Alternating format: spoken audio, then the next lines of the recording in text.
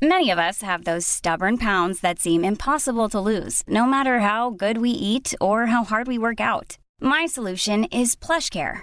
PlushCare is a leading telehealth provider with doctors who are there for you day and night to partner with you in your weight loss journey. They can prescribe FDA-approved weight loss medications like Wegovy and Zepbound for those who qualify. Plus, they accept most insurance plans. To get started, visit plushcare.com/weightloss. That's plushcare.com/weightloss. Hey, it's Paige DeSorbo from Giggly Squad. High quality fashion without the price tag. Say hello to Quince. I'm snagging high-end essentials like cozy cashmere sweaters, sleek leather jackets, fine jewelry, and so much more. With Quince being 50 to 80% less than similar brands. And they partner with factories that prioritize safe, ethical, and responsible manufacturing. I love that. Luxury quality within reach. Go to quince.com/style to get free shipping and 365-day returns on your next order. Quince.com/style. Mom deserves the best, and there's no better place to shop for Mother's Day than Whole Foods Market. They're your destination for unbeatable savings, from premium gifts to show-stopping flowers and irresistible desserts. Start by saving 33% with Prime on all body care and candles. Then get a 15-stem bunch of tulips for just $9.99 each with Prime. Round out Mom's menu with festive rosé, irresistible berry chantilly cake, and more special treats. Come celebrate Mother's Day at Whole Foods Market.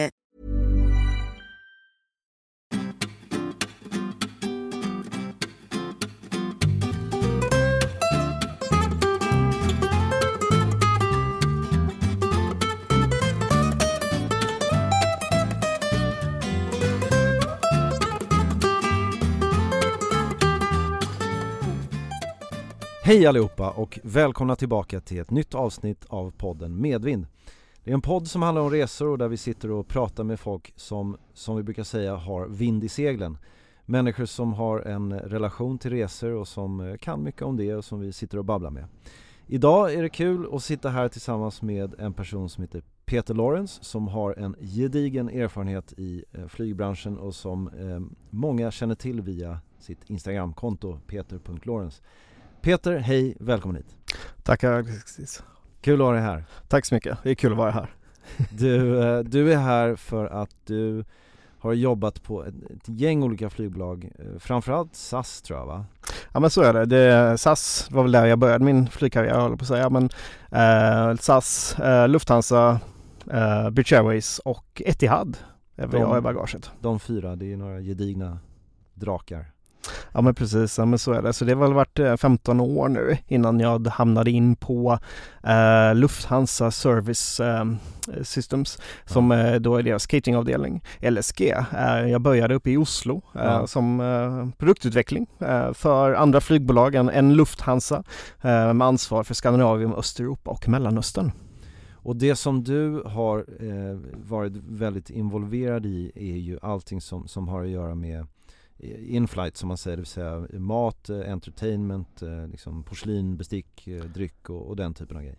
Ja, men precis, allting som har varit ombord har egentligen varit på tapeten för mig. Men jag har även då jobbat mycket med on-ground och även det som är runt i terminalerna och så vidare. Jag gjorde även ett avsteg ut från flygbolagen och satt som konsult i Bangkok och konsultade för nya guest services i Bahrains nya flygplats som öppnade förra året. Spännande. Men du har inte jobbat ombord, eller hur? Nej, det har jag aldrig gjort. Du kanske har praoat lite ombord? Ja, alltså jag har aldrig varit flygande. Jag har aldrig varit en crew, så to speak. Men jag kommer med en annan syn på det. Många som jobbar i in-flight kommer från ombord, kommer från crew-sidan. Det gör inte jag. Jag kommer från restaurangsidan. Jag kommer med en kockbakgrund och kommer kanske med lite annan syn på saker och ting. Ja. Du började tidigt med, du sa någonting om att när du var 17 år så hade du jobbat på en Michelin-stjärnkrog, visst var det så? Ja, men så är det. Jag började ganska tidigare än så. Jag började som 13-14-åring i disken på en golfrestaurang och jobbade mig uppåt med att stå i baren och in i köket och laga mat, och så gick restaurangskolan samtidigt som jag jobbade. Sen så hamnade jag på 28 plus i Göteborg under min sista år i gymnasiet, och sen så flyttade jag direkt till London och fick jobb på en 2-stjärnig restaurang som heter Piada catering-leverantör. Eftersom jag är halvengelsk, pappa kommer från London, så var det väl ett enkelt steg att ta. Och sen efter det så var jag en sväng i Frankrike i Nice och jobbade innan jag hamnade i Oslo och drev krog där under många års tid och gjorde min första kokbok som 21-åring. Och sen hamnade du då på LSG och catering och liksom kom in i hela flygbranschen den vägen. Ja men precis så var det. Så jag hamnade med bas Oslo. Min första arbetsdag hamnade jag i Stockholm. Min andra arbetsdag var jag i Köpenhamn och gjorde någonting som man kallar för menypresentationer för SAS. Jag hade ingen aning vad det betydde. Så, men jag var fast där nere i 3-4 veckors tid och gjorde jobbade på ett nytt koncept för SAS för Lufthansas räkning, eftersom de var catering-leverantör på den tiden. Ja. Och på den vägen var det, så gjorde jag det under ett års tid och var den som gjorde produktutvecklingen mot SAS. Och när SAS väl öppnade upp för en tjänst på deras international avdelning på långhållsidan så rekryterades jag in, och jag misstänker att jag var den yngsta i världen som 26-åring som var en food and beverage manager på en internationellt flygbolag på ansvar för Asien, USA, Mellanöstern, Afrika eller vad det nu kunde vara då. Just det. Kul. Låter roligt. Ja men det har varit otroligt spännande. Jag menar, jag har fått betalt för att åka till New York och prova mat. Jag har fått betalt för att åka till Tokyo och provdyka och göra liksom det som är kul. Ja. Så det har varit fantastiskt. De möjligheterna jag har fått, det har varit unikt. Så jag var hos SAS i 2 års tid.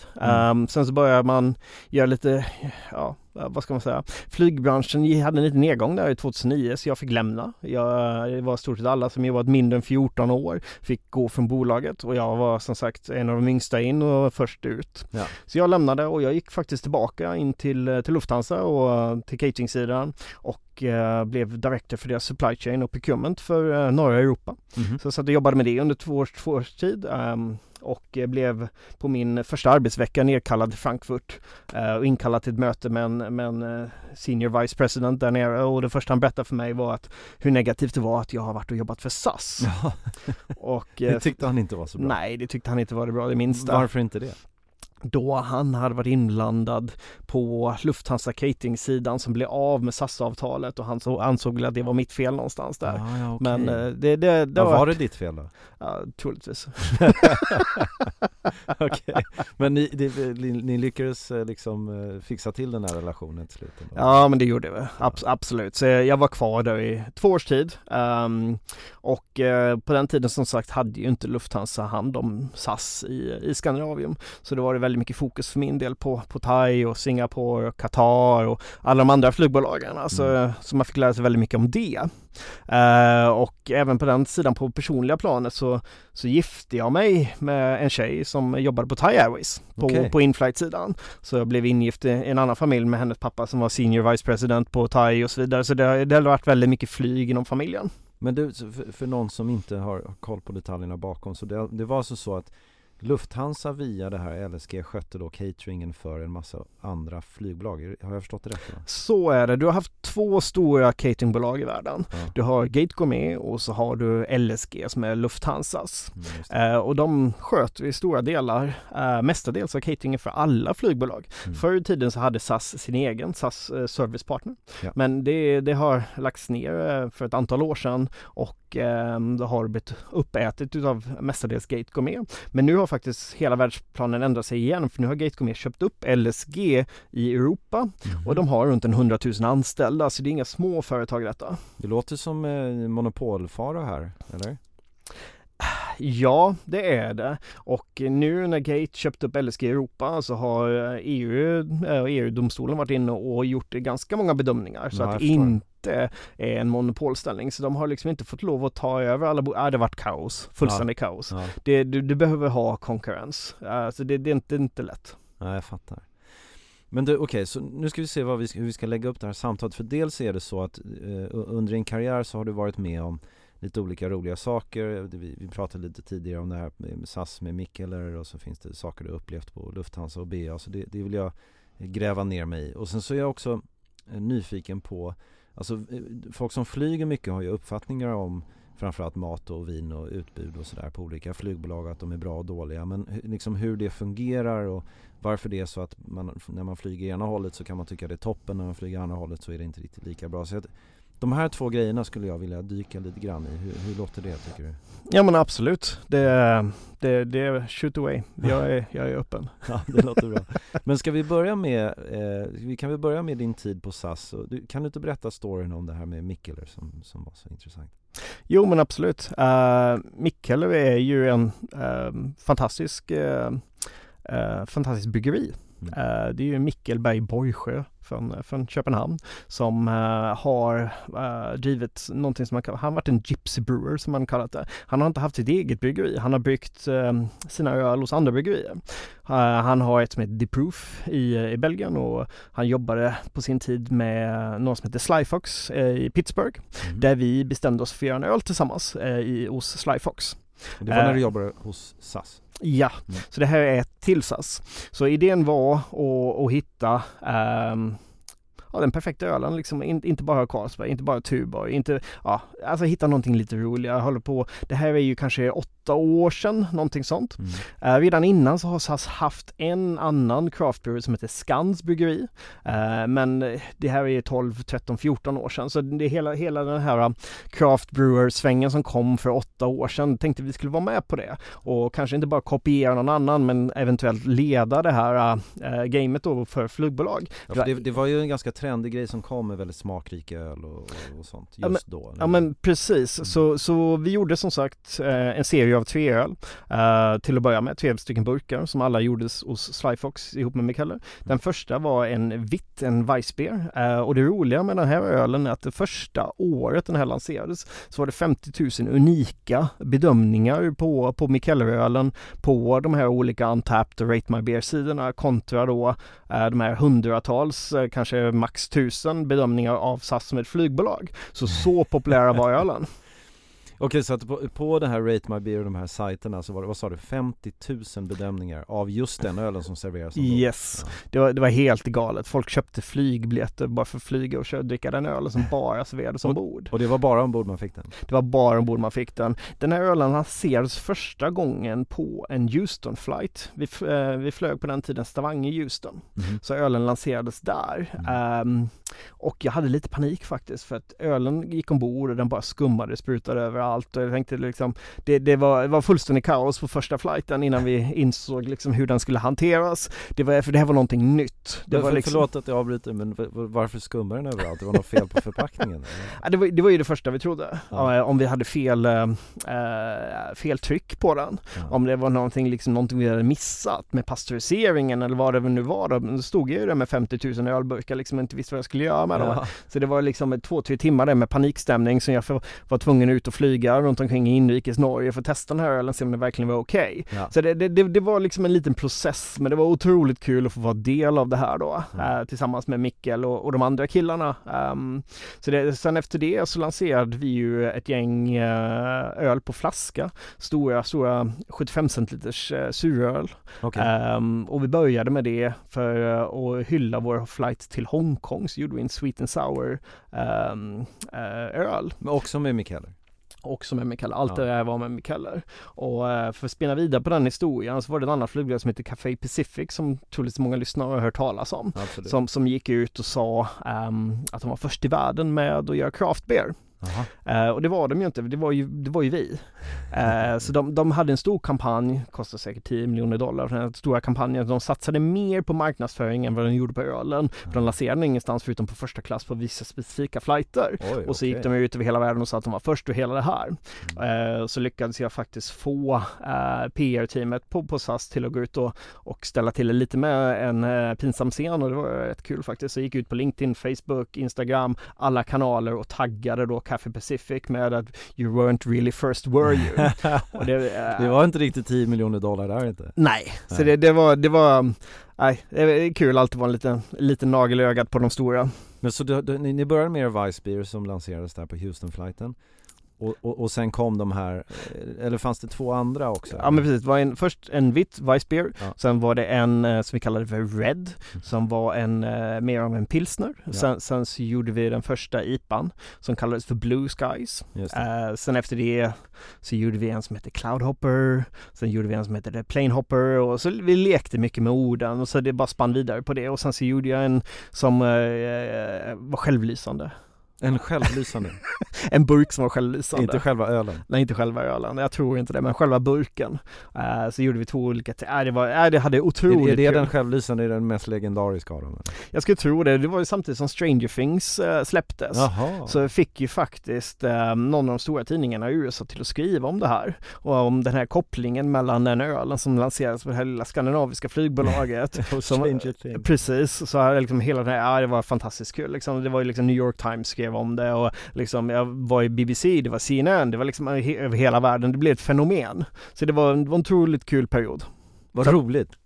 Det är liksom inte, det känns inte som det vanliga som man får vara med om när man jobbar i den här avdelningen hos SAS. Alltså det blir inte roligt vad man gör sig. Nej, exakt. Så jag menar, det är ju den kreativa sidan som kommit fram med mig som egentligen fick lov att jobba med den här grejen. Och möjligheterna som SAS gav mig var helt fantastiska. Det liksom, jag är otroligt tacksam över den tiden jag fick där och de möjligheterna jag fick utav dem och friheten jag fick. Allt från att jobba med det här till att jobba med deras Dreams-resor som de hade en viss period. Där jag fick åka ner till Japan och sy ihop en magisk engångsresa som var liksom en fantasinivå. Allt från att äta frukost med sumobrottare till att ha ett gäng geishor och munkar som skakade cocktails in i tempel. Liksom. Alltså alla de här grejerna. Fantastiskt. Jag fick resa till Hongkong och hade med mig Rickard Gustafsson på den tiden och fick liksom visa upp Hongkong till både honom och till våra kunder. Samma med Libanon och så vidare. Alltså det möjligheterna som SAS gav mig både karriärsmässigt och personligt har varit fantastiska. Det är ett bolag med en härlig företagskultur. Absolut. Det bästa jag har varit med om. Ja, vad kul alltså. Du berättar, vi rörde snabbt också. Du hade någonting att berätta om juicerna hos SAS också. Det är kul att höra. Ja, alltså det var ju inte bara Mikael. Det var ju så många olika roliga produkter som man fått lov att jobba med. En har ju varit ringig äpplejuice som säkert många har fått prova ombord. Och det är ju ett litet musteri som ligger i ett ställe som heter Tanum utanför Sandvika i västkanten av Oslo. Ja. Och första gången jag stötte på de här är i år 2001. Då jag drev en restaurang där ute i något som heter Valstrand bad och så bodde min syster även uppe i skogen där i Tanum och så var jag uppe och hälsade på henne och så gick omkring och så hittade jag den här lilla gården som hade sitt lilla äpplemusteri. Så jag fick dem då till att leverera äpplemust till min restaurang på den tiden. Och så på den vägen var det. Sen ett par år senare när jag drev en butik in i byn så fick jag dem till att först leverera äppelmust som vi kunde sälja och sen så då nu i SAS och så kontaktade jag dem igen då för det finns ingen bättre produkt. Men det är helt magiskt. De har gått i samma familj sedan 1600-talet. Gården har anor sedan medeltiden och äppelmusten var världsklass. Det är bara jättegod. Det var jättegott. Och det lät som ni fick jobba lite med förpackning och sånt för att få till det i... Ja, men så är det ju. Alltså äpplen i Norden, de är ju mogna under viss tid om året. Så alla äpplena uppe i Norge som gjordes för musteriet är ju mogna i september. Ja. Så det är ju liksom hela produktionen för hela året måste beräknas en och samma gång. Och det första året vi lanserade detta ombord så var det ju sån stor success så att till slut så tog det ju slut. Ja. Så jag insåg ju det redan i februari-mars att det skulle ta slut. Så då fick jag dem till att plantera ett massivt fält med rabarber. Jaha. Så att då lyckades vi istället under junis period lansera en rabarberjuice ombord för att liksom bara kunna... Du insåg där i februari att de skulle ta slut framåt sommaren. Ja men precis, det gick alldeles för mycket. Så att, alltså, det är de här roliga lösningarna som man fick lov att jobba med. Man fick verkligen vara hands-on och det är liksom inte bara en artikelnummer, det är inte bara ett inköp, man lever för produkterna. Och vad kul, och hur många har upplevt den här rabarberjuicen då? Det måste ju varit en väldigt tillfällig grej. Ja, men det var säkert 100 000 flaskor, så det är ganska många rabarber. Ja, det är häftigt. Ja, vad kul, vilka roliga grejer du varit med om. Men, och, nu, vi rör oss vidare tycker jag. Nu ska vi in på BA. Ja. Hur hamnar du på BA då? Alltså BA, som halvt engelsman så var ju det en dröm som gick uppfyllelse för att få möjligheten att hoppa in där. Alltså det är ju ett väldigt vad ska man säga? British Airways, det är en institution. Alltså du kommer ju inte in där som en utlänning liksom och bara vandrar in för dörren. Jag menar, de såg mig ju självklart som en svensk. Här i Sverige ses jag som en engelsman, men i England ses jag definitivt som en svensk. Ja. Så det som hände var ju att en kompis till mig som kom från Swiss fick ett jobb som ansvarig för inflight, och det första hon gjorde var att rekrytera mig till att komma in till att leda produktutvecklingen för inflight. Vilket var en fantastisk möjlighet, för mitt första uppdrag var att ta hand om första klassen och göra en ny första klass och lansera det. Och det hade inte hänt på 23 år. Den första klassen som British Airways hade funnits i 23 år. Så det var nytt porslin, en ny produkt, ny lansering, 56 destinationer. De har ju en av de största första klasserna i världen. Nu efter coronan får vi se hur det ser ut. Nu är alla de här 747-orna som försvinner tyvärr. Så, men på den tiden så var det ju liksom massivt. Så det är väldigt tråkigt med de här 747-orna som försvinner, tycker du inte det? Det är väldigt tråkigt och jag är så glad att jag fick möjlighet att jobba med dem.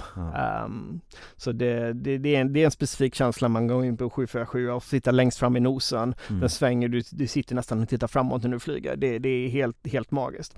Alltså British Airways är ju inte kända för sin stol och sin kabin på första klassen, men produkten som de har nu, det är världsklass. Det är så bra. Det är inte bara för att jag fick lov att jobba med den är faktiskt det. Jag menar, jag har jobbat med några andra stora bolag också på båda sidorna, så jag har ju ganska bra insikt i det, och den produkten levererar nu. Men säg, vad är det? För det är inte stolen, men vad är det?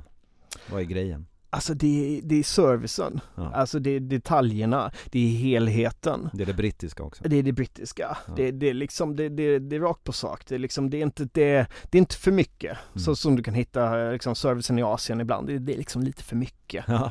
Och sen så är det liksom välkalibrerat. Ja, men precis. Och sen så har du det är liksom, är du i Tyskland, vi har ju ett annat stort bolag där som sagt, som vi redan har nämnt. Det blir för tysk liksom. Det är lite för fyrkantigt. Ja, precis. Och så kommer du till Mellanöstern som också är stort på första klass. Det blir för mycket guld och plast och liksom flärd och ytligt. Det är mer genuint. Alltså, engelsmännen har ju i sin kultur en förmåga att liksom sätta, att som sagt kalibrera det där rätt liksom.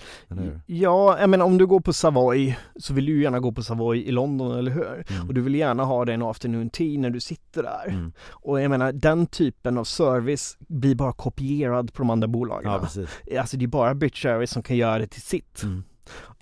Och sen har man också den här härliga brittiska humorn när liksom en person som jobbar eller serverar kan skämta på ett sätt som liksom känns helt rätt.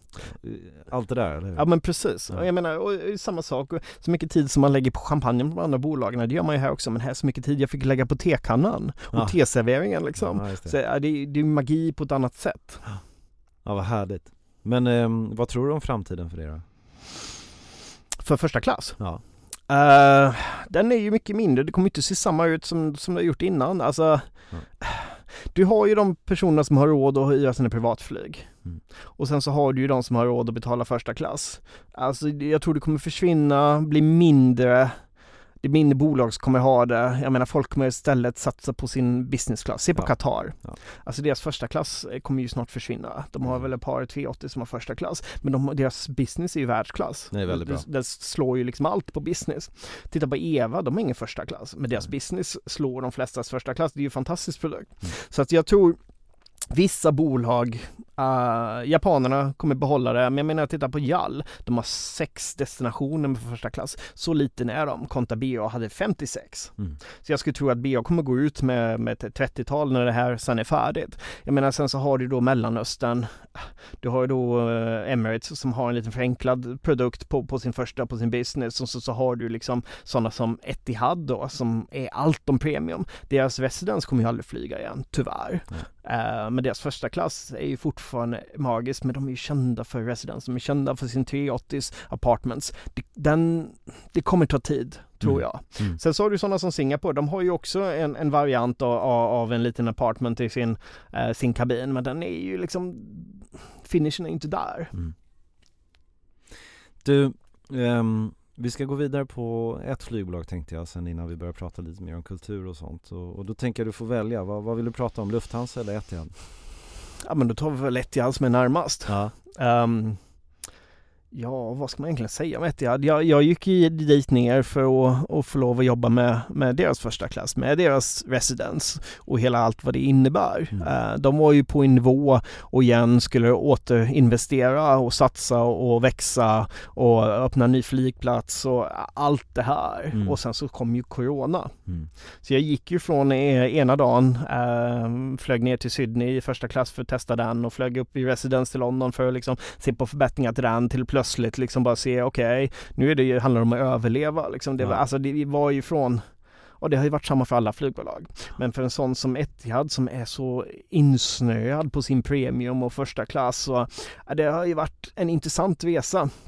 Och jag har ju inte fått lov att lansera allt det som har planerat att lansera. Så jag sitter ju på en sån jätteportfölj just nu av saker och ting som jag planerade för dem, som aldrig någonsin blev realiserat.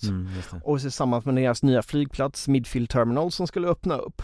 Alltså det är magisk flygplats, men problemet är att du behöver 10 000 anställda till att bara driva flygplatsen. Och hur ska det, alltså det kommer ju ta åravis innan det finns behov av det. Precis. Alltså de skulle ju växa från sina 110 flygplan till 150 och nu kommer de sitta fast med sina 40 de nästa 5 åren innan det är någonting som, det har varit en spännande resa och det ska bli väldigt intressant att se hur de landar efter det här. Du nämnde specifikt någonting om deras champagne som du sa att Ja, men det var en liten rolig historia där med champagnen. De serverar ju Charles Heidsieck 2006 i deras första klass. En rosé och en vanlig 2006. Och det som är lite roligt är ju att när de köpte den rosén 2006, allting som var kvar köpte jag på den tiden till SAS. Och serverades sen på SAS Business. Så det var ju alltid någonting jag sa på SAS liksom, att jag menar, det här är ju magiskt bra. Det är ju samma som Etihad serverar på sin första klass. Ja, just det.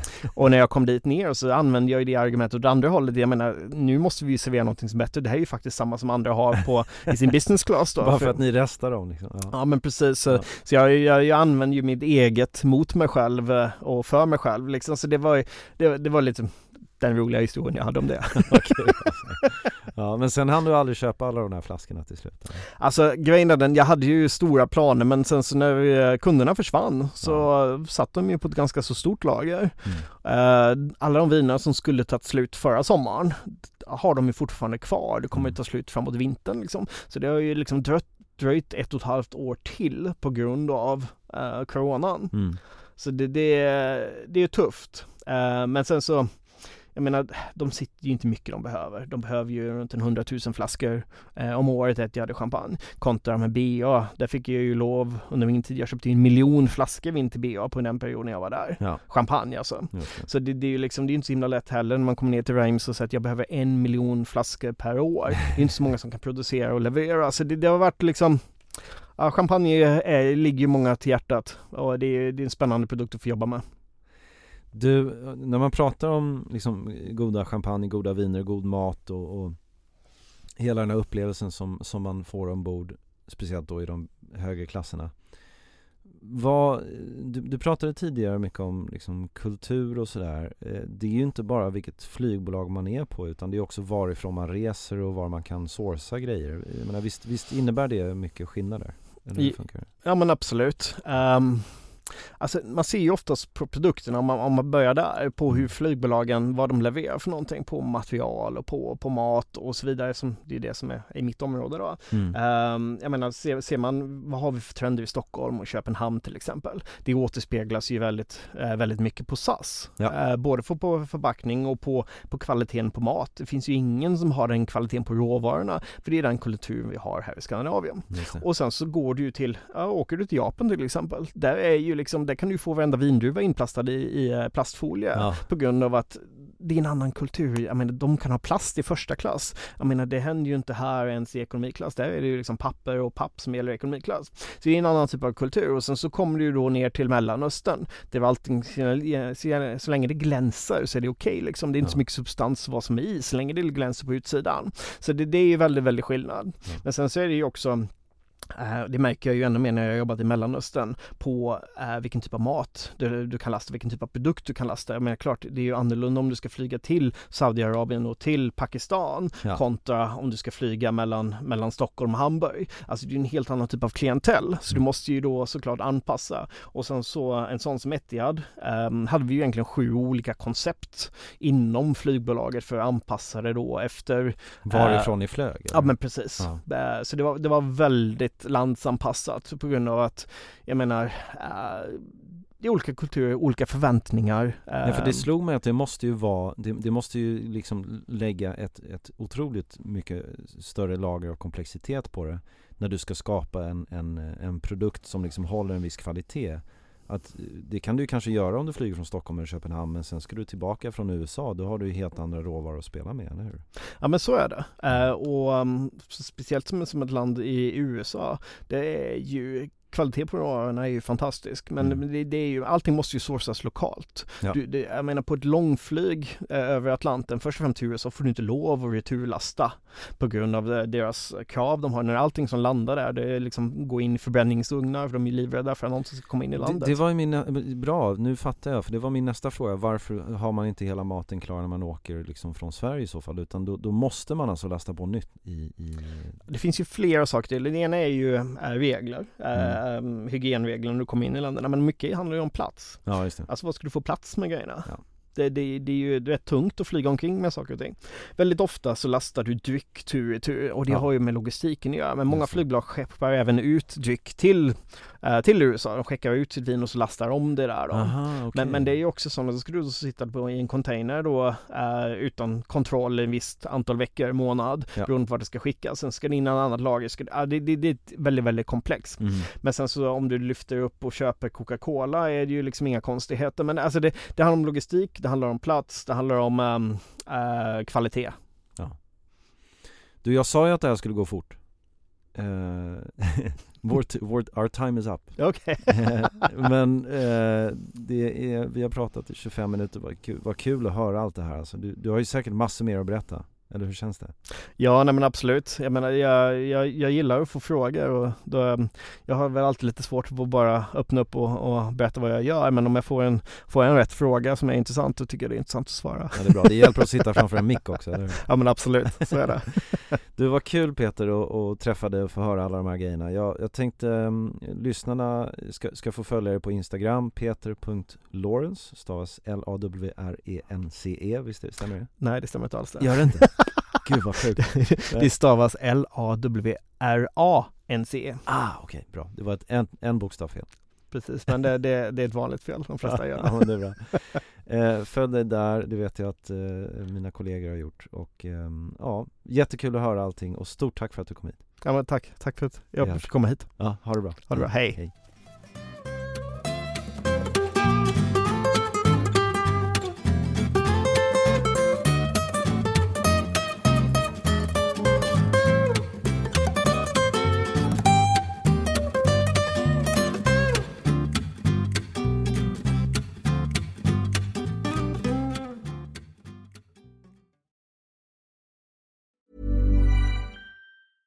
Selling a little or a lot?